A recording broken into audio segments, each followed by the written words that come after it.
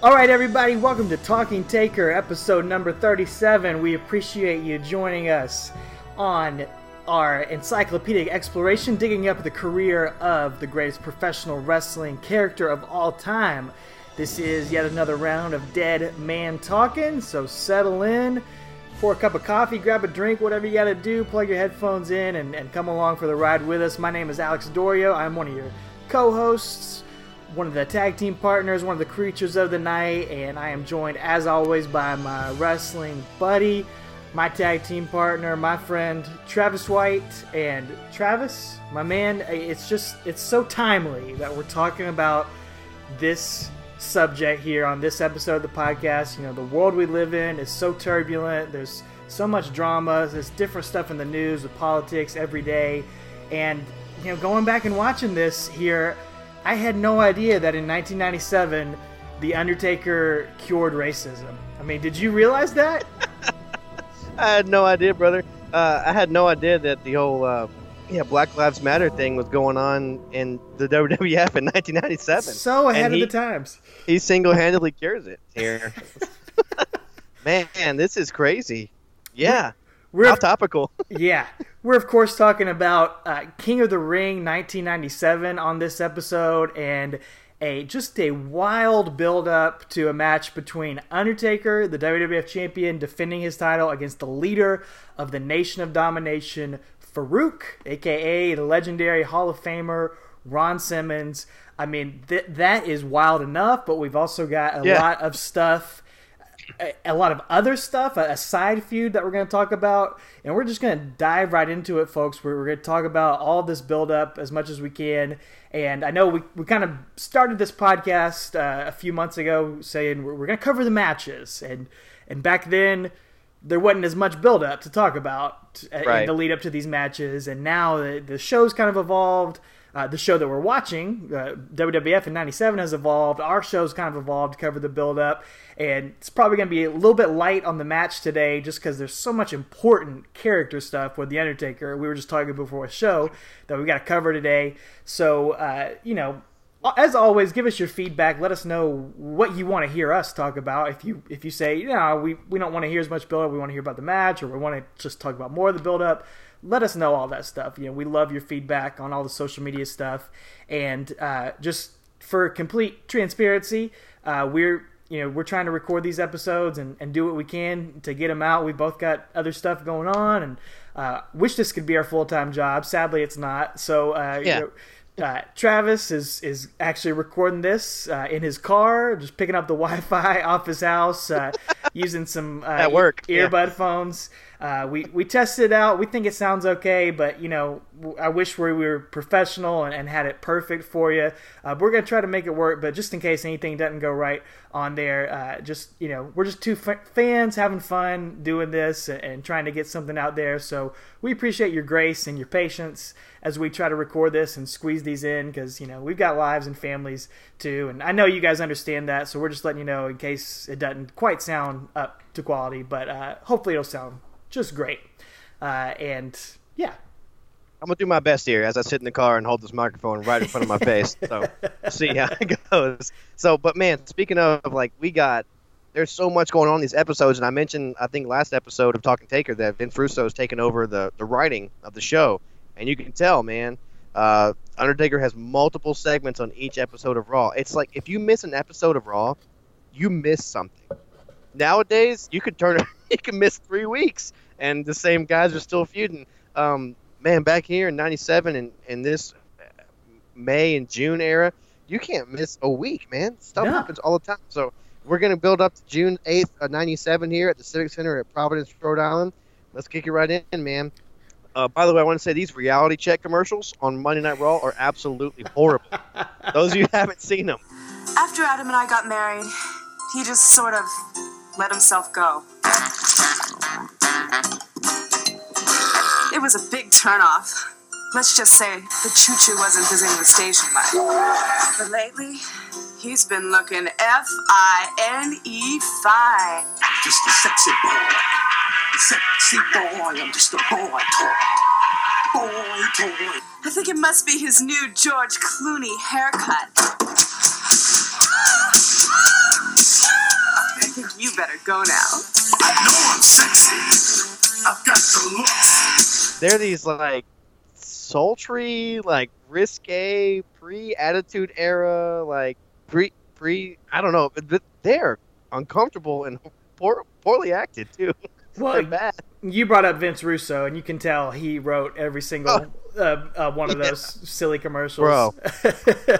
No offense. I love Vince. I'm a member of his brand. I'm going to be on his podcast in a few months. I meant to tell you that. So anyway, yeah, I'll let you guys know when I'm on there. So anyway, yeah, bro. But there's so much Russo all over this, bro. It's incredible. It is Russo-rific in all the best ways. Oh yeah. So we're going to pick up on Raw, episode 209, May 12th, 1997. We last left you with In Your House, Cold Day in Hell. The Undertaker picking up the win over Stone Cold Steve Austin, but then getting a Stone Cold Stunner as the show goes off the air, and Stone Cold walking tall, and he's going to go off to do some more stuff with Shawn Michaels and with the Hart Foundation, and we're going to come back to him again, later on. But Undertaker is going to go off in a new direction and picking up an old direction, because we kick things off here with Mankind coming out, and we haven't seen Paul Bearer since he got a fireball, quote unquote, a light fireball in the face from The Undertaker back at Revenge of the Taker. And so Mankind gets to bring out Paul Bearer after a month away, and this is the infamous shot of we're going to see Paul Bearer over the next few weeks with his face covered in bandages, hiding the scars from being horribly burned. Mankind says he's been in hiding and he didn't want to show himself, but now he's coming out to basically get revenge. No, those of you that remember the Yeti from the Dungeon of Doom on WCW, this is like a short, fat version in a suit. It's incredible. He's got his whole head wrapped up and looks like a mummy, man. It's ridiculous. But yeah, and Mankind calls him a defenseless man. Uncle Paul was disfigured, and Paul Bearer comes out and says he's going to give Undertaker one more chance for them to get back together. And if the Undertaker doesn't accept his final offer, Paul Bearer is going to reveal a huge secret that he made while standing over the grave of the Undertaker's mother and father. One more chance, Undertaker! If you do not accept this final offer, I'm going to do something that only you know, Undertaker.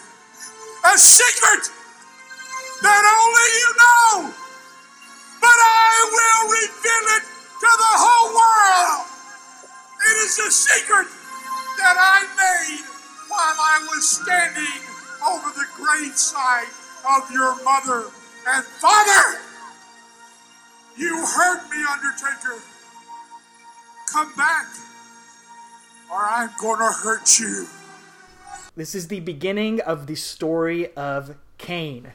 Right. The beginning of the debut of The Undertaker's brother, another just milestone moment, not just in The Undertaker's history, but in the history of the WWF. This is one of the biggest, and I would argue one of the greatest long-term storytelling devices that's ever been done in the WWF, honestly, in wrestling. I mean, this is the rare time that doing this soap opera-esque stuff just really pays off, and it works, and it's memorable, and this is the beginnings of it. The Undertaker, Paul Bearer saying The Undertaker, he's going to reveal a secret about The Undertaker that, like you said, he promised his parents on their deathbeds he would keep secret, so he doesn't reveal too much, but in a way, it's just huge because we've never, ever heard anyone talk about The Undertaker as a human being, basically. We've never heard any talk about his family or any of this side of him. We've just been seeing him as this zombie, as this movie monster, and now Paul Bearer is peeling back the onion and talking about The Undertaker, the person. Yeah, that's exactly what I wrote. It's really humanizing The Undertaker here. So way more in between 1990 and 96, you would never heard this. Definitely the first 3 or 4 years when he was just that undead zombie guy. But yeah, it's really adding another layer, like you said. I mean, we've talked on the Talking Taker about it's like a comic book, and you got the different volumes. Well, here's the next volume. The next story arc is opening up here, and Undertaker's more human. I always say more human than human. He's more human at this point because now, he's got a mom, he's got a dad, he's got something else. So it really, really blew me away. Man, I know where the story's going, but I'd never seen this actual promo. So it was really neat to see and just see how the audience and how the characters are going to react as we build here. Again, this is not even building up to the actual match, but it's building this character of the Undertaker, which is cool. Well, that comes a little bit later in the night when Farouk comes out to do an interview with Mr. McMahon in the ring, and continuing the trend that we've seen lately, Mr. McMahon just says, "Well, how does it feel to be number one contender, Farouk?" Exactly. No build-up, no number one contender match. He's just the number one contender. And as if the Kane stuff wasn't interesting enough, now we've got a completely wild and interesting build-up to this match in a completely different way, because Farouk starts talking about, he's asking Mr. McMahon, well, when was the last time a black man ever held the WWF Championship? Never. Yep. And he goes on and on talking about all these racial indiscrepancies in the world and in professional wrestling. And Vince McMahon asks him, well, isn't what you're saying racist? Like, they're just diving into social issues and all this stuff. And Farouk lets out one of the best lines in the history of this podcast. But I'll tell you what, at King of the Ring, King Farouk will live again. Because you see, your white savior, the Undertaker, will be a dead man. He gives him a new nickname. So we've got with the man who walks with angels. Yep. We got the Phenom, the Dead Man, the Dark One. The Dark One from Once Upon a Time. Now we got your white savior. So that one didn't catch on so much. Thank God. But yeah. Can you see the crowd chanting, "Your white savior"? Clap, clap, clap, clap. That'd be ridiculous. So he says, "Your white savior, the Undertaker, will be a dead man at the King of the Ring." So just add that to the list of nicknames. So that's ridiculous. It's ridiculous. At what point was Undertaker? He had nothing to do with racial bigotry or anything. It just comes out of nowhere that he's the white savior. I mean, they're definitely pushing boundaries here, but Farouk was selling the crap out of it, dude. He is all about it. He is. Oh yeah. I mean, we know, you guys listen. You know the intensity of Ron Simmons and his famous catchphrase. Yes. And man, he can cut a promo, and he was all in. He was all in on the Nation and doing this. Doing this angle, doing this gimmick, and it cuts a heck of a promo. It's kind of silly and ridiculous to be talking about it on pro wrestling, but he's trying his best to get this over. Oh yeah, absolutely, he sure is. And moving right along here, because we got so much to talk about. That leads us to again more segments with Undertaker and the Nation on the show here. We got Savio Vega, not Quang, versus the Undertaker. So the Nation, of course, they interfere for a DQ after Undertaker hits a tombstone. He's about to win, and they come in and they beat him down. And Farouk gets a leather belt or some kind of leather strap. I don't know if it's a Yavapai Indian strap or not. Not sure. But he starts whipping. Undertaker with it. And then he picks up the WWF Championship, or title, 1997, you could say title. He picks up the WWF title and poses with it for the crowd, which I thought was pretty cool, Yeah, Go for it. I mean, he was the first black WCW champion, and now there's a possibility that he's going to become the first black WWF champion. So they don't really play into that WCW history, but if you were watching back then, I mean, you knew that. So it's cool to see that parallel, and you could buy into Farouk. He hasn't had a huge push here in the WWF, but you can buy into his history in WCW and NWA and all that. And I mean, he's a legitimate contender. I think you could buy into him with that, even though he's just randomly the number one contender here. And so later on in the show, like we said, there's just so much just in this one episode. Undertaker does a promo backstage, and he's sitting in there's a purple light around him, but it kind of looks like he's in the shower or something. I don't know where he's supposed to be. And Jim Ross asks him to comment on Paul Bearer and on Farouk. he says that with regards to Paul Bearer, that some secrets are better left buried. And with regards to Farouk, that this was a little weird to me. Undertaker said that it's never been his physical prowess that has led him to victory, but his mental strength, which... are you sure about it? Like, Undertaker's 6'10", 320 pounds. Right. He leaps like a cruiserweight. Yeah. So he says he's going to have to call Don't sell yourself short, pal. He's selling himself a little short. A little bit. It's not one of his best promos, but he is all over this show. He is. If Undertaker took a back burner last month with all the Stone Cold Heart Foundation stuff, he is coming back up to the forefront this month. He is all over every episode of Raw, building up into this pay-per-view, including. We'll move on to next week, Raw 210 on May 19th. I want to say something about this episode we just talked about. In that promo, he says Undertaker says he's going to the Vault of Souls and unleashing a demon to help him defeat the nation. So I don't know what that's about, but I want to just mention a couple things. It's iconic. This is the episode. If any of you listeners listen to Something to Wrestle with Bruce Pritchard, they just had their RVD episode. They talked about his first match on Raw with Jeff Hardy. This is the episode with it. Yep. They announced Jeff Hardy from Virginia. It's like, what? Whoops. Yeah. And also, this is the episode where Shawn first gets called a degenerate by Brett. This is the one with the wheelchair where he's supposed to kick him out before the show goes off the air, but Brett keeps like filibustering and the show goes off, which leads to an actual backstage fight, I think, the next week. So anyway, just some iconic stuff. Go check it out. The network does have the extended cut that has everything that happened after Raw went off the air, but it's a pretty iconic episode of Raw, and I did not realize it was the same episode with all this Undertaker build on it. So pretty cool. But yeah, moving on to next week with Raw, episode 210, May 19th, 97. So go ahead, take it away. Yeah, you can't go wrong watching any of these episodes of Raw. If you want to go back and go through these episodes, they're highly entertaining. There's so much happening, including there's more.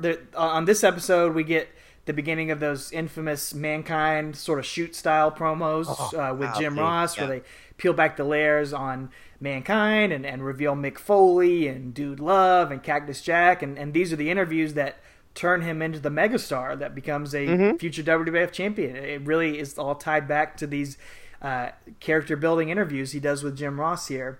And he's so that's going on, and he's of course one of Undertaker's greatest rivals. One of Undertaker's not greatest rivals, but is going to become a pivotal part of this feud, is Ahmed Johnson, who gets interviewed backstage. Vince McMahon asks him to comment on Farouk playing the race card and all of this. Obviously, Ahmed Johnson has been feuding with Farouk ever since he came into the company, but Ahmed, we're seeing a different side of him here. He says, I wish you hadn't asked me about this, Mr. Man, because if I'm being honest, I agree with Farouk that black men haven't been given opportunities here in the WWF.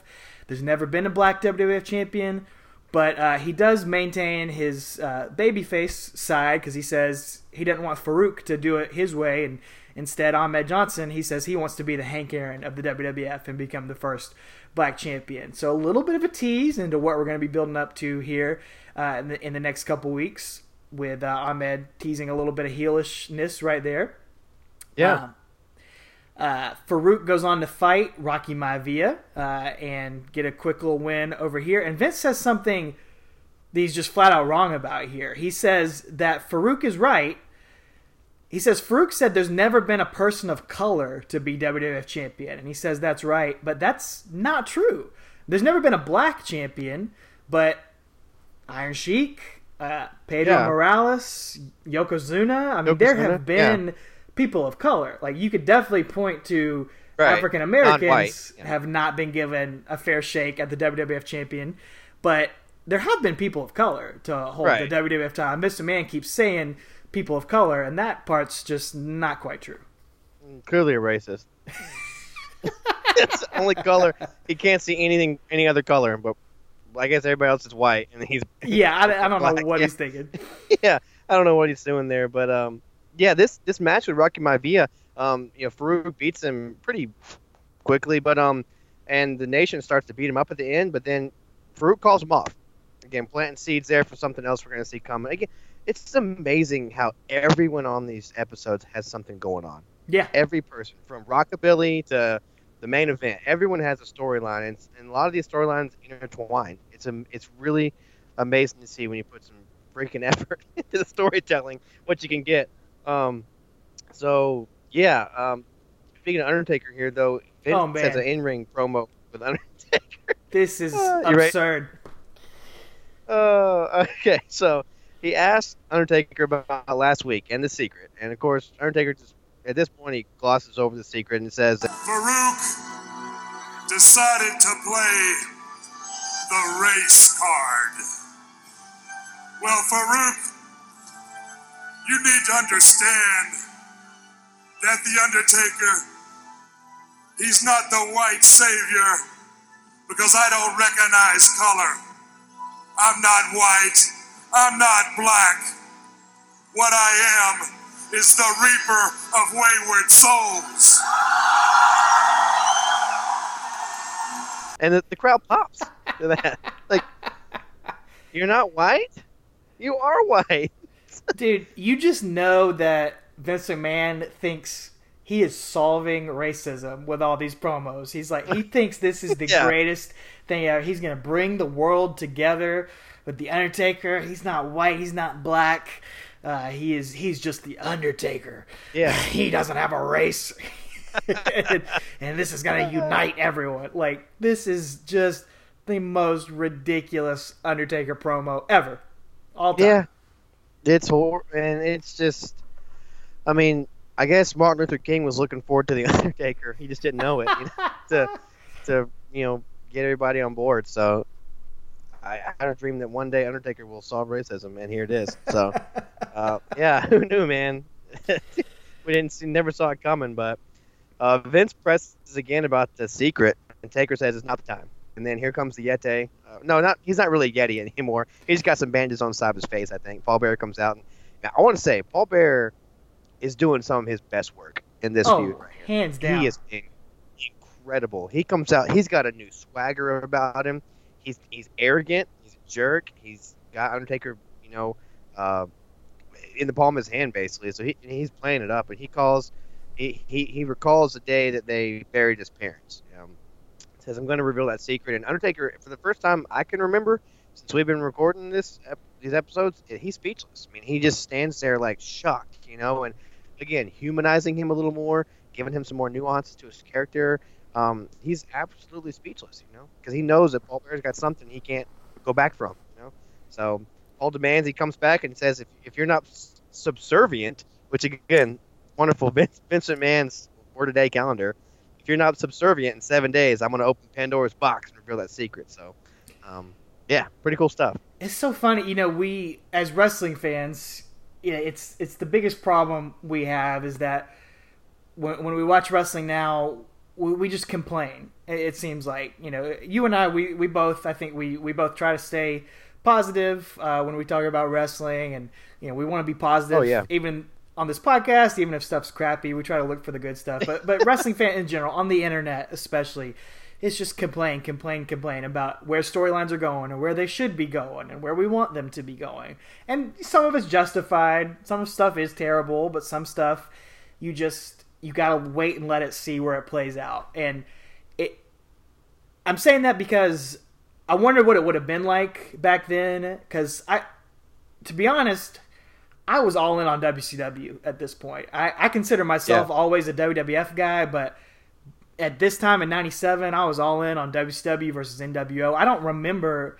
I have a loose memory of watching some of this stuff, but I didn't watch every episode, every segment of Raw back then.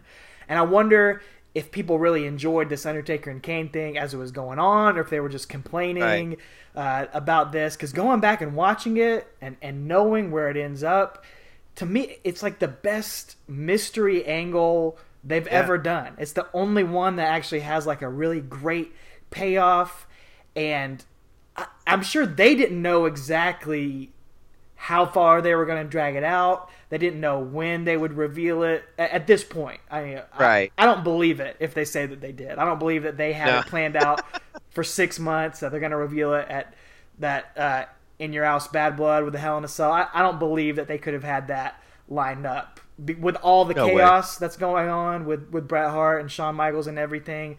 I don't think they did. I think they knew, we're going to reveal Kane. We're going to reveal The Undertaker's brother.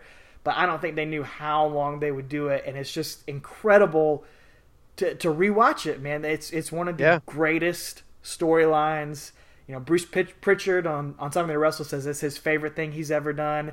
And it really is. It's one of the best angles they've ever done. And one of the only times they've done a mystery like this where it pays off. Yeah, I'm just ranting and raving here. Well, it pays off satisfactorily. It's not like the guest GM, Raw GM, or who's Vince McMahon's son, or who hit Austin. Oh, it was Rikishi. Are you kidding me? Exactly. It's and even WCW, we still don't know who pulled up in who drove the white limo, the white Hummer. You know, it's been 20 years. We got no idea who drove the white limo in WCW. So yeah, this is it's going to pay off very satisfactorily. Is that a word? I don't know. Ask Vince McMahon's calendar. It's gonna satisfy like Snickers. I want to say something else about this episode of Raw. This is the Sunny Days comment. Very infamous interview. This is where Michaels goes off script and says Sunny Days, and that literally leads to a backstage brawl with them, which cancels the second from the top match at King of the Ring. Supposed to have the Undertaker and Farouk. The other match was supposed to be Bret and Shawn. 10-minute time limit with the Hart Foundation handcuffed to the ring post. How cool would that have been? Yeah. How cool. But because Shawn said Sunny Days, they fought and pulled each other's hair backstage and canceled that match. Well, so, it's just crazy. Like all this changing stuff, man. It points to something we mentioned a couple weeks ago, that Undertaker is the constant. This feud with Paul Bearer is the constant. It is everything else is changing and in flux, and we're going to see that again on next month's show too. And as we continue through 97, all this stuff with Bret Hart and Stone Cold and Shawn Michaels is just changing week by week by week because of what's happening backstage. And here's the Undertaker with the storyline with Paul Bearer. And they're there every week, and there's no drama, and they're just doing they're doing great work with this great storyline. And so the Undertaker is establishing his legacy, you know, with Vince McMahon as well backstage. Sure. And like you can depend on this guy. You know, he's not going to give you all this ridiculous nonsense backstage. So pretty cool. He's a freaking white savior. Anyway. That's so. I can't even say that. That's so dumb. I know. Go back and check out these Sunny Super Soaker commercials too. They're horrible. They're horribly unintentionally non-PG, and the way her life's gone, her life choices now, it's a shame to watch these. But shame. Anyway, what are you talking about? Wetter's better, dude. Wetter's better. Well, Raw 211, May 26, 97, from my wife's hometown, Evansville, Indiana. There you go. I wonder if she was there. No. She was not. Well, Shawn Michaels is there, and I've always remembered this episode because he comes out wearing this black and white Homer Simpson t-shirt that I am pretty sure my dad also has. And I've never forgotten that. I don't know why he's wearing it. Not wearing a WWF shirt. He's wearing a Homer Simpson t-shirt, and I'm 98% sure my dad has the same one, or a very similar one. Well, plus, that's like two of your favorite things converging into one, you know, super fan of The Simpsons, especially at this time. So to see that on TV was amazing for you, I'm sure, as an 11-year-old. It was. And there is a one of the best Raw matches of all time with Owen and Bulldog versus HBK and Austin on this episode of Raw, too, for the tag team titles. If you've never seen that, go back and watch that. And watch this whole episode, too. We're going to break it down real quick here. So, yeah, you want to start with Paul Bearer? Yeah, this is where... Yeah, Paul Bearer's backstage, and he's got a new look here. We see him. His hair is not dyed black. Yeah. He's got no makeup. He's got like no white pale ghost makeup. I mean, he's got a fake injury on the side of his face, but no mustache. You know, he's not. Yeah, no mustache. He looks more human. He even calls himself out and said, "Yes, I've changed. My face has changed. My hair's changed. My voice changed. I'm not the same Paul Bearer anymore. Not by far, my little pretty." Basically, he's dropped the whole, you know, ooh, yeah. I mean, he's still somewhat a little bit, but he's more. He sounds like a Southern guy from Memphis, honestly, to me. Yeah. Yeah. So he's Percy Pringle here, but Right. he says that the secret he has is in his safe deposit box with his attorney. So, and if anything happens to him, the secret will be revealed. So he's threatening Undertaker not to lay a hand on him. When he said the safety deposit box, it reminded me of another Undertaker match we will get to eventually with Shane McMahon and whatever that secret was in the safety deposit box that never paid off. Yeah, But speaking this of one which, will pay off. dude, and Yeah. Paul Bearer is just chewing the scenery, man. Like you said Yeah. earlier, he is relishing this opportunity, like making faces. We've always talked about his faces, but he is just over the top in all the best ways. He's just Oh yeah. he's being a Batman movie villain, or Batman TV show, Yes. completely over the top, and he's pulling it off, man. Yeah. It's incredible. He is playing to the balcony, as you've talked about a lot on here. Yeah, and on this show we got Farouk on commentary as D'Lo and Bob Sparkplug Holly are fighting here, and he's got this more racial overtones, all this commentary about being the first black WWF champion. Says Undertaker's a dead man at King of the Ring, and another one of those Undertaker backstage promos where he's in the shower, the purple shower. But this one is strange because it has this audio, like he gives his whole promo. And you can't hear a lick of it. Yep. And then I think, is it JR or Vince who's like, can you say that again, pal? Or something, basically. And he kind of gives it over again. Basically, he says he's got 2 weeks to worry about Farouk, but he's only got 1 week he has a decision to make tonight that can affect the rest of his life. So I like that he's got these two storylines going at the same time, and it shows that this one is important, but he's still worrying about Farouk. He's not passing Farouk off as a non-threat, which is kind of neat. So, and it's kind of showing, Undertaker's distracted here. You're Yeah, bringing he in is. doubt. You would normally think, oh yeah, he should be able to take care of Farouk pretty easily, Sure, but yeah. he's so distracted by all this stuff with Paul Bearer that it's increasing Farouk's odds that maybe he's going to steal the title away and make the nation even more powerful here. That was And also. Oh, go ahead. he could have been backstage in the purple room, sitting in one of those King of the Ring inflatable chairs for $70. $70, dude, for a blow up chair. $59.95 plus $11 shipping and handling. I was like, are you kidding me? Oh man, I definitely wanted it though. I thought blow up Yeah. chairs were so cool. I had one at one point. I had one eventually. Yeah, Not a King of the in Ring middle school. one, sadly. Nope. I was gonna say that D'Lo Brown match, actually his first ever match with the company, or as D'Lo Brown. He wrestled as Really a jobber a few times, different name, but it's first time as D'Lo Brown. And He has no chest protector and no head swivels. His neck is fine. at nothing this like point. that. Paul Bearer, of course, does come out at the end of the show. This is the main event segment of the show. He comes out to speak with Vince Yeah. McMahon, and he says he's been more than fair with The Undertaker with the time he's allotted him. And this promo is just, we keep saying stuff's awesome because it is. There's continuity here. He says that Brother Love brought him in all these years ago, and he didn't just bring him in off the streets. He brought him in because he's known Undertaker's family for all these years. And he says, As I was standing over the graveside of your mother and father, I was the mortician that day. I was the funeral director. But you know what, Undertaker? There wasn't two graves. No, there wasn't two. There was three graves! 3 graves in the cemetery that day, dead man! so that's just the huge secret. What does that mean? Why were there 3 graves? We didn't know until a few weeks ago that The Undertaker's parents were dead. We haven't known any of this stuff. But as he says that, the bell tolls, and Undertaker just speed walks out to the ring. Yeah. He didn't want Paul Bearer to say anything more about this. And he says that, Paul, I hate you with all that I am. I loathe you. I despise you for what you've done to me. And he hopes that the ones who loved me in the past will be able to forgive me for what I have to do tonight. And then he goes like he's going to attack Paul Bearer and sticks the goozle around his throat. The crowd starts chanting, rest in peace for him. They're buying into this. And Bear just like points his finger at Undertaker, starts wagging his finger at him.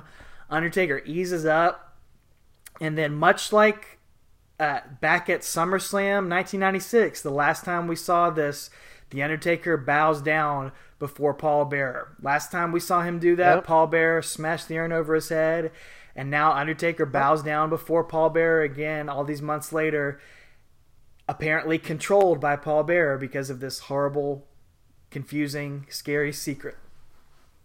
Yeah, and man, I just wrote, it's awesome freaking storytelling. Again, you're bringing in the history with Brother Love, bringing in, man, this stuff about him being the funeral director, and there's 3 graves, and Undertaker's selling it like it's real.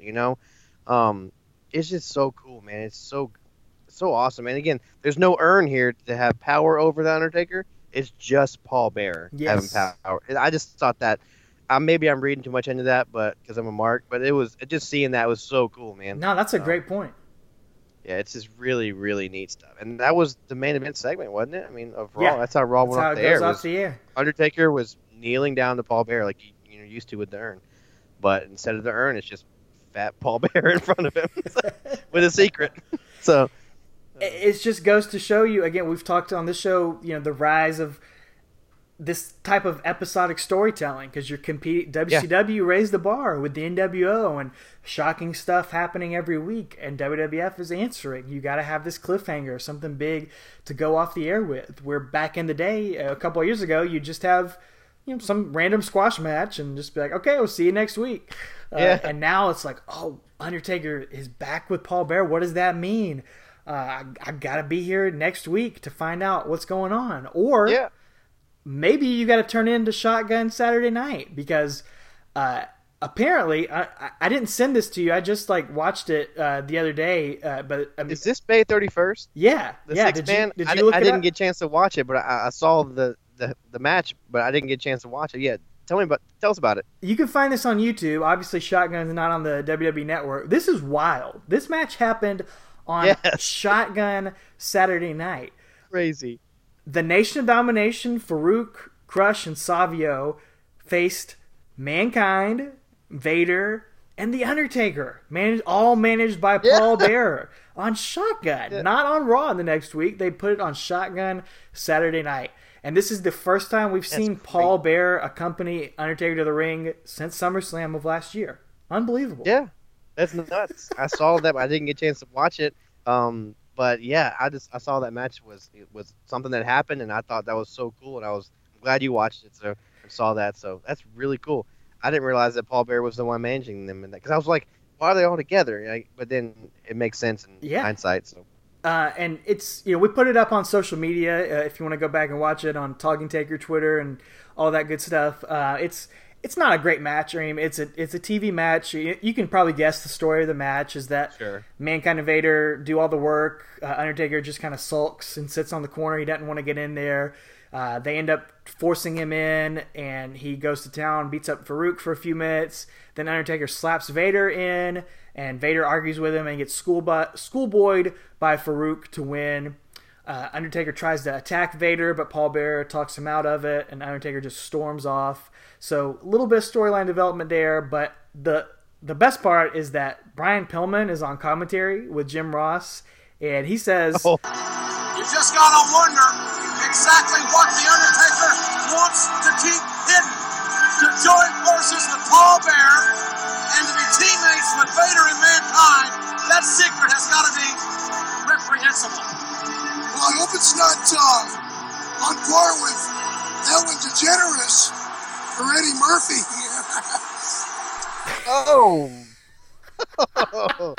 Wow. Yep. Wow. 1997, ladies and gentlemen. Jeez. Yeah. That's amazing. Pillman, man, the loose cannon. Exactly. You get a bunch of hate mail at this point nowadays. Well, yeah, jump into... we got one more episode of Raw to get to before we get to King of the Ring. So. Yeah. Yeah, and, again, guys, this is packed. This stuff is just packed. There's so much going on, so we really hope you're enjoying this ride, because it's fun. Again, we're building multiple storylines at one time with Undertaker. So, again, we just mentioned the last episode of Raw from Evansville. It went off the air, and you're like, what? What's the secret? Undertaker's bowing down. But what you did not expect happens on the next week. You did not expect a return from Sid, Psycho Sid Vicious, back from softball league. But anyway, yeah, I was wrong. A couple of weeks ago, I said that was his last appearance on Raw, and I was wrong. He's got a couple more appearances. And like I said, I guess I wasn't watching as close as I thought I was back when I was 11 years old. So we do get a few more gems from old Sid. Oh yeah. So again, Raw went off the air with Undertaker last week. This week, this is a Raw 212, June 2nd, the go-home show for King of the Ring. Raw opens up with Undertaker in the ring for a promo, and again, Vince asked for an explanation. What happened last week? What's going on? And says it's, excuse me, Undertaker says it's all about blackmail, which I thought was an interesting choice of words. Considering. Yeah.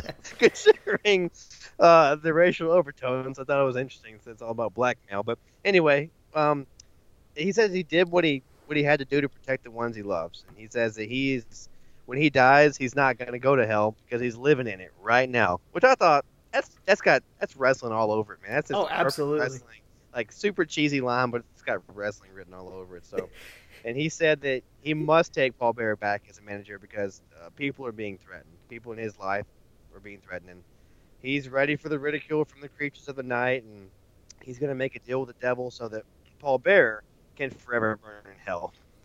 Like, wow, that's a little vicious there, dude. So, and of course, and he also says, man, last week when I had Paul Bearer by his fat neck, it would have felt great to break it like a brittle bone. Just being He says fat neck, the crowd popped for that. It was great. So, and old PB comes out here. Paul Bearer comes out to a lot of boos, man. He's over as a mega heel at this point, and he says now he ordered Taker around and he's going to be the ruler of the world. So they drop this line and you're like, uh-oh, there's only one ruler of the world. So he's like, I've got all the power. I'm the ruler of the world. And then you hear that the Psycho Sid music, and the crowd, like you keep saying, man, the crowd loves Sid. He's Braun Strowman before Braun Strowman was Strowman. It's over. Incredible. It's incredible. Hasn't been seen in months. He comes out, and the crowd loves this freaking guy. And he basically, let's cut it short. He wants a rematch from WrestleMania 13, basically. Exactly. However, we come to find out it's not a title. It's not a title rematch. It's a non-title match, but who knows? But he wants a rematch, and the Nation comes out and say that a black man's going to rule the WWF as of next week. A lot of boos, which, ouch, that doesn't age well either. So I don't know which town they're in, but probably somewhere in the South. So anyway, Taker heads to the ring, or up the ring to the ramp to chase Farouk, and he attacks the Nation after they interfere in. Oh, I'm sorry. Later on in the match or in the show, there's a Farouk versus Ahmed Johnson match. Again, their rivalry has permeated the entire last year of Raw, and Undertaker comes out to attack the Nation after they interfere in that match. This is where we get an Ahmed confrontation with Undertaker, which you had mentioned they dropped some seeds a while ago, and I'll let you take it from here. So. Well, yeah, Undertaker ends up, he's brawling with the Nation, and he accidentally tosses Farouk into Ahmed, who Ahmed runs into the steps off of that. So Farouk ends up getting the win over Ahmed, and so Ahmed is kind of pissed off at the Undertaker, argues with him over that, and Undertaker just chokeslams him, man. Yep. Undertaker's frustrated. He's got so much going on. Even though Ahmed Johnson's a babyface, he ends up just chokeslamming him, letting him out some frustration. And I don't blame him. Yeah, exactly. And we get in the main event, like you said, a WrestleMania rematch of Sid versus The Undertaker.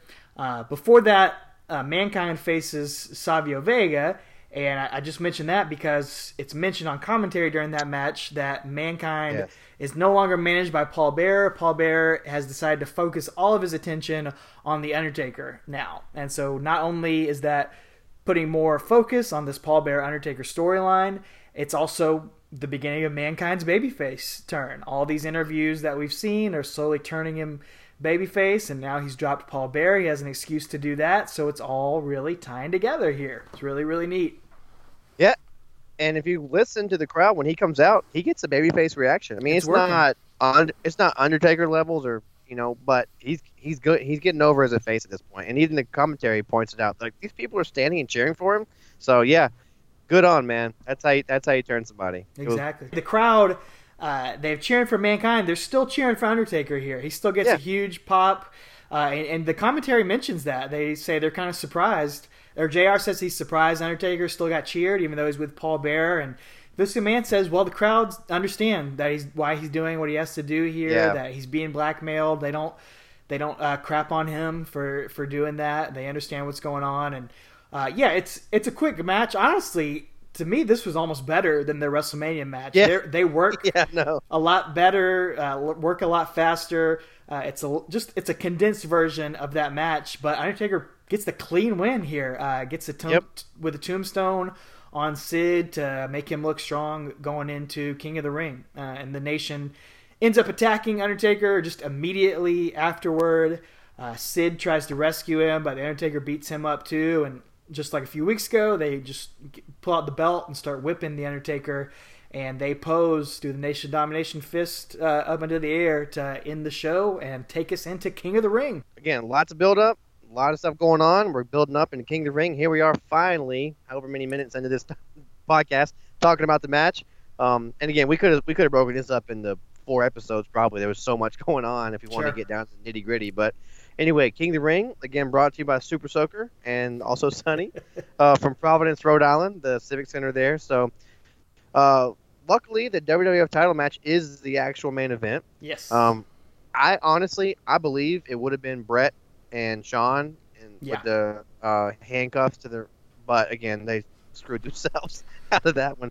So Undertaker gets top billing here, the main event, and there's a promo before the match of Farouk in the backstage. He's saying he's going to be the first black champion. Nation Domination comes out first. You missed the best line of that promo. Oh, did I? You said Farouk said, Undertaker, don't worry about Paul Bearer's blackmail. You worry about this blackmail. Oh, so he picked up on it too. I didn't. Man, that slipped in my mind. Yeah, my bad. There is a wonderful line that Paul Bearer is going to feed us in a minute, though. But man, good thing he picked up on the blackmail thing. We got JR and Vince on commentary again, and because Lawler was in the King of the Ring. Right. Yeah. Right. Yeah, and like you said, Farouk comes out. He's got the whole nation with him, and they're really selling on commentary that Undertaker is so distracted by all this going on with Paul Bearer that Farouk actually has the advantage here, and he's probably going to become the first ever black champion. Yeah. So that's unfortunately it doesn't pan out for him. And who was the first? Has there been an actual WWF champion that's black? Well, The Rock. He counts. I guess that's true. Yeah, The Rock. Yeah, okay. And Booker T. Didn't hold the WWF he was title, world title. Right, he was and Bobby Lashley was Bobby Lashley ECW world title, champion. or is he just ECW? Oh, yeah, that doesn't count. Anyway, so again, before this match, Farouk is in the ring, and Doc Hendricks is interviewing Undertaker backstage with Paul Bearer, and it's funny. This is fantastic. Again, we talk about Paul Bearer on another level here. So Undertaker starts to talk. He says that his fans will always love him no matter what the secret is. He hopes so. And as he's saying that, Paul Bearer goes, "Zip it, Lazarus." Oh man. Oh I'm sorry. Yeah. Doc Hendricks says the fans will always love him no matter what the secret is. And then as Taker tries to say something, he's like, and then "Zip it, Lazarus." I just thought that was fantastic. He's going all out here, man. Paul Bearer is. And so anyway, Undertaker enters, and again, he's announced with Paul Bearer on pay-per-view for the first time and since what was it, SummerSlam? Since SummerSlam, yep. So yeah, this is the first time he's actually announced by the Fink, coming down the aisle with Paul Bearer. I thought that was pretty interesting. So. And Paul Bearer grabs the belt from the Undertaker at the beginning of the match, and that allows Farouk to get a sneak attack on him to start things off. And that's standard Undertaker match starting. A lot of fighting in the corner, punches in the corner. Paul Bearer is just screaming at Undertaker, giving him instructions. He's telling him to hook the leg. That's all you got to do, win the match. Yeah, telling him how to pin him. Like, you gonna hook the leg this time. It's just funny. Vince McMahon is like Paul Bearer out there giving instructions as if he's ever been a participant in something like that. Little fat neck. And then it starts off with a great high spot because Undertaker goes for old school, and then as he's standing on the rope, as he's walked across the rope, just changes his mind and does. I don't even know what to call it. It's not a plancha. He just kind of falls backwards onto the Nation. I thought at first Farouk had shoved him off, but I went back and watched it, and Undertaker just like decides to dive onto the Nation to the outside. It was really weird back first dive. Yeah, he like notices they're out there. He's like, screw it. And he just jumps backwards onto all of them, and luckily they catch him. And, I mean, I guess they did, but did you notice there's a fan in the front row with a sign that has a riddle on it during this part? I don't think I saw that. If it's not on our social media, yeah, it'll be there. But it says, "What comes up from the ground but won't go back down? The Undertaker." That's it. It's probably like a 6-year-old kid. I love made that at home, you know. But that's great. Like, what comes up from the ground but won't go back down? The Undertaker. We've got all kind of new riddles and nicknames for Taker during this episode, so I love it, man. Why is that not a T-shirt? So, I don't know. Should be. So, but after that back first dive, Undertaker gets back up on the apron and hits the apron stunner. Again, I didn't realize how much of a signature move that was until we started covering these shows. Now he goes for the real old school, not jumping to the outside, but he gets the Nation crotches him. I think one of them comes up and interferes, and basically the story of this match is the Nation's surrounding the outside, and they're going to just do classic heel work, just drawing the referee, distracting the referee on one side of the ring so that Farouk or one of the others can do a dirty heel spot on the opposite side while the ref's back is turned. This match is not a 5-star classic or anything, but it's really good storytelling. Again, especially when it comes to babyface and heel roles, you really see the heels do their jobs. I give them credit. Give them credit here, doing the heel work. It's great. Yeah, they're doing that really well. Undertaker and Farouk, in my opinion, they don't gel in the ring too much here. It's a lot of one guy will do a move, then the other guy will just move out of the way or reverse it, and it's definitely not one of the strongest matches we've seen in ring wise, but they are telling. I get the story that they're telling, and they're doing a decent job with that with the NOD. Even though JR mentions on commentary, he doesn't know why the ref is allowing all these guys to be on the outside. Sure. But he says we should have multiple referees out here. Yeah. He said, I'm sure tomorrow President Gorilla Monsoon is going to dole out some fines. That's right. Tomorrow night. So.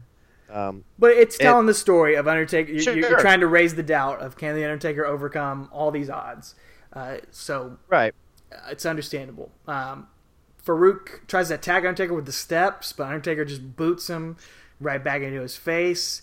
Has nobody seen an Undertaker match at this point? I know. You cannot do that with the steps. He's going to boot it right in your face, which is awesome. So, yeah.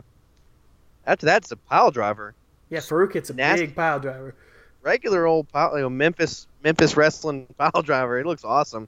Gets 2 count. So, and then the crowd comes alive here with rest in peace chants. Mm-hmm. Farouk even puts his feet up on the ropes for leverage, trying to get a pin and trying to win the match. And JR says that he had a good line. He said that Paul Bearer may be a big old pimple on the rear end of the world, but the last thing he wants is for the Undertaker to lose that title.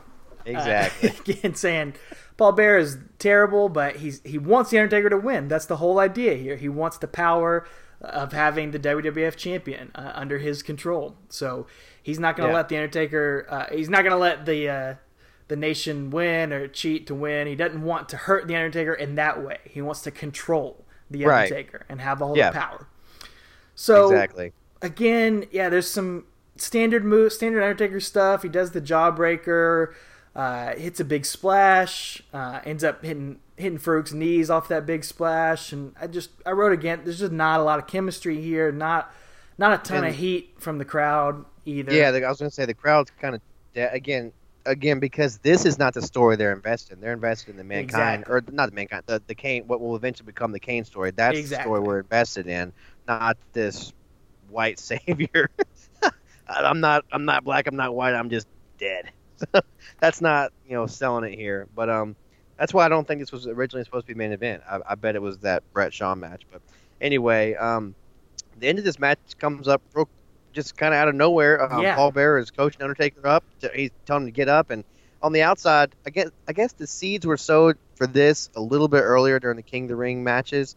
But all of a sudden, Savio Vega and Crush and Clarence Mason started arguing outside. I'm not sure what kicked it off, but again, there was some arguing earlier in the King of the Ring qualifying matches and stuff. But so Farouk slams Undertaker in the ring, and he's distracted by the arguing outside. He kind of, he's the commander of the nation. He kind of goes over there to kind of jaw jack with him and tell him to shut up and get back together. And when he does, he turns around straight into a tombstone, and Undertaker hits the classic pin and wins the match at 13 minutes and 43 seconds. Yep, so, that's it. It was very out of nowhere. Yeah, clean win. Yeah. And then I do want to touch on something that happens after the match and kind of where it's headed to, because, again, clean win here, no shenanigans. This is a one and done for Undertaker. You can tell it's not going to continue here, but the story being told here is for the nation and what's going to become of them. I think Savio and Crush both get choke slams from Undertaker, and eventually this is eventually going to lead to Savio Vega running Los Boricuas, right? And then Crush running the DOA, the Disciples of Apocalypse, which I began tuning in very shortly after this match. I would say I was trying to think this week. I believe it was very shortly, but those three factions were feuding, and I always wondered, like, why the crap are these three factions feuding? Like, but I didn't have, I guess, the interest to go online and research, a couple months behind. But I just thought it was neat at this point in my life. Now going back and looking and being like, oh, that's why they all came from the same place, and now they have their own, they're the bosses of their own leagues, and now they're feuding. I just thought that was kind of neat, personally. I do too. I think the whole gang war storyline is a great idea in theory. The execution of it, and especially in-ring wise, not one of the best things we're ever going to see. But yeah, we're going to see that in the Raws over the next few weeks, that the dissolution of the Nation of Domination and the formation of Los Boricuas and DOA and all of that. So their dissension causes Farouk to lose and not become the first black WWF champion. Right. But it's not over yet. Show's not Something over. Else happened. Yeah. Undertaker kind of puts his head down in the corner. He's won, but he's still just upset that he has to be in there with Paul Bearer. Paul Bearer starts screaming at Undertaker, demanding him to keep attacking Farouk, to do more damage to him. Undertaker tries to walk away, and Paul Bearer slaps him across the face. Yeah. And so Undertaker walks back over to Farouk, delivers a choke slam, and he's like asking Paul Bearer, "Is that enough?" Paul Bearer says, "No, give me more, give me more." Undertaker goes over and gives him Farouk a choke slam, gives him another choke slam, and Paul Bearer just continues to scream and yell over Undertaker. When all of a sudden, Ahmed Johnson runs out, and he starts trying to talk some sense into the Undertaker, telling him to get it together. I think you could have stopped it. He starts trying to talk. He starts trying to talk. Dude, I did not understand a word he said, and I have headphones in when I watch this. Wait a minute. Get the fat ass in what he's doing. Get the dude. Get the human thing what he's doing. Tell him something. Look at him. It was not human English. It was such gibberish. You got to turn the closed captioning on. I think the typist was confused that day. It is rough, man. I don't know what he said. He's like the Black Scott Steiner. I love it. That's so good. Perfect comparison. Yeah. But go ahead and tell us what he's trying to get across. Well, like we said, we teased that Ahmed Johnson, he's a little bit sympathetic to Farouk's comments, and we also seen him getting a little shoving match with The Undertaker, and now Ahmed shoves The Undertaker and gives him the Pearl River Plunge. to kind of end this show. Ahmed looking strong, hitting his finisher on the WWF champion. Paul Bearer just looks shocked. And people start throwing trash in the ring, much like they used to do with the NWO. This is crazy. Ahmed Johnson's been this huge, number 2 or 3 babyface for the company over the past few years. Not quite at Sid level, but I mean, Ahmed Johnson's always been over. The crowd's always been into him. His intensity, his charisma just kind of jumps off the screen at people. So this is pretty shocking. So did his clothes. They jumped up into him, not quite off the screen. But yeah, man, you're right. In all seriousness. Paul Bearer starts yelling at Undertaker.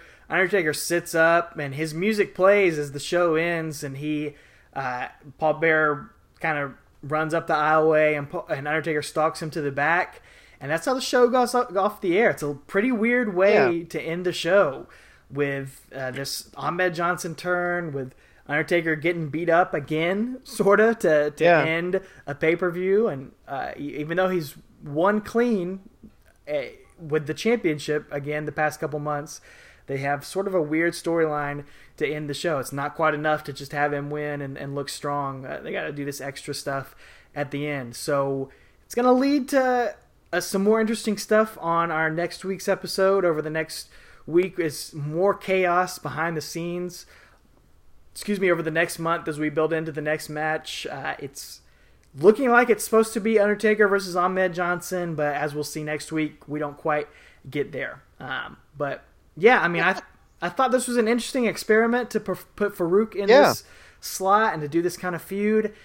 Didn't quite work. They tried something different, and it just doesn't quite gel. It's almost too much of this realistic political stuff, and like you said, it's too much going on with all the Kane stuff. That's where people's attention is. That's what they want to be seeing more of. Maybe they should have done like Undertaker versus Mankind here instead of a couple months ago, and tried to tie that into all this Paul Bearer stuff some more. I don't know.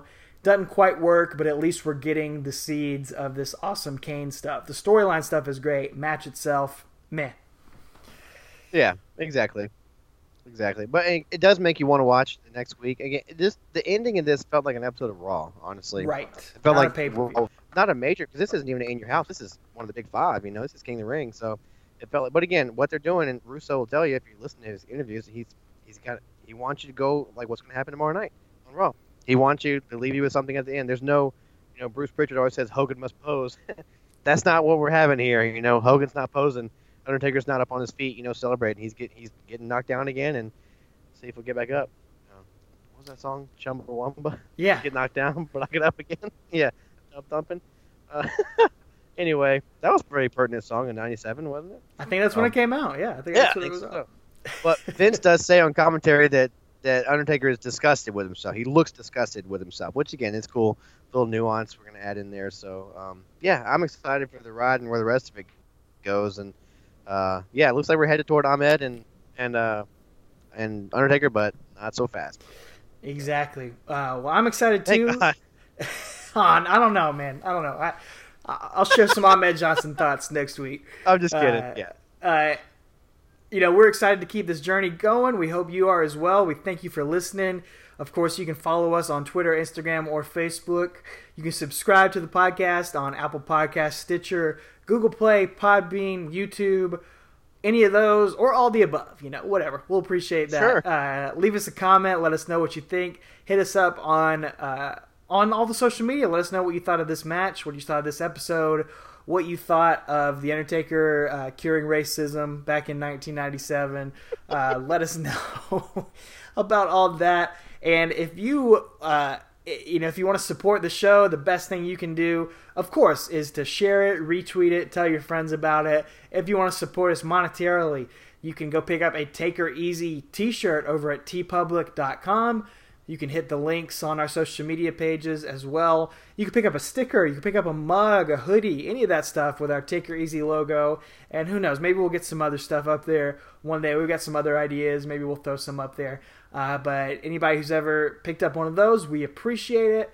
And we love your support. We love you guys. We thank you for listening. Shout out to our good friend, Jay Stanley. I got to hang out with him this weekend. He told me he still listens to every episode, and he's loving it, going along for the ride. So we appreciate you tuning in, Jay, and of course all you other creatures of the night who listen every week. It's awesome. Thank you. Absolutely. And if you were there, Providence, Rhode Island, on this night in King of the Ring, I believe it was June 8th, 2000. I always say 2000. June 8th, 1997. Please let us know if you were there. If you were the guy that held the sign with the riddle in the front row, we really want to hear from you. Or if you bought a King of the awesome. Ring inflatable seat, please let us know if you have one of those. Please tweet us a picture of you in it if you have it still. Anyway, awesome. Or if you have one of Sonya's Super Soakers, please let us know. Anyway, no, her actual Super Soakers. So, on that note, not if you super soaked Sonya. Hey! Ladies and gentlemen, take her easy. Sonny's Search and Soak Mission.